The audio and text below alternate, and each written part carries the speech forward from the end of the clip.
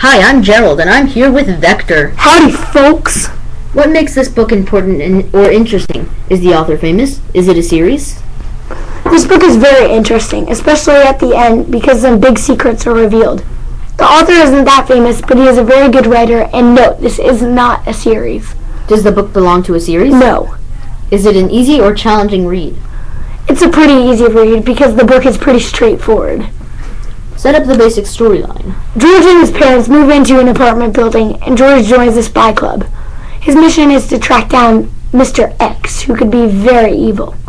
And who are the main characters? Include the protagonist and the antagonist. The main characters are George and Sapphire. What makes them interesting?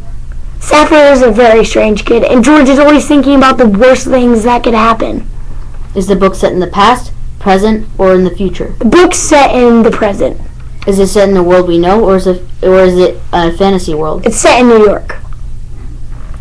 Why do you think other readers would enjoy it? Why did you enjoy it, if you did, or why didn't you, if you didn't? I think others would enjoy it because it is a really easy read and it's a really good book. What ages or types of readers do you think would like the book?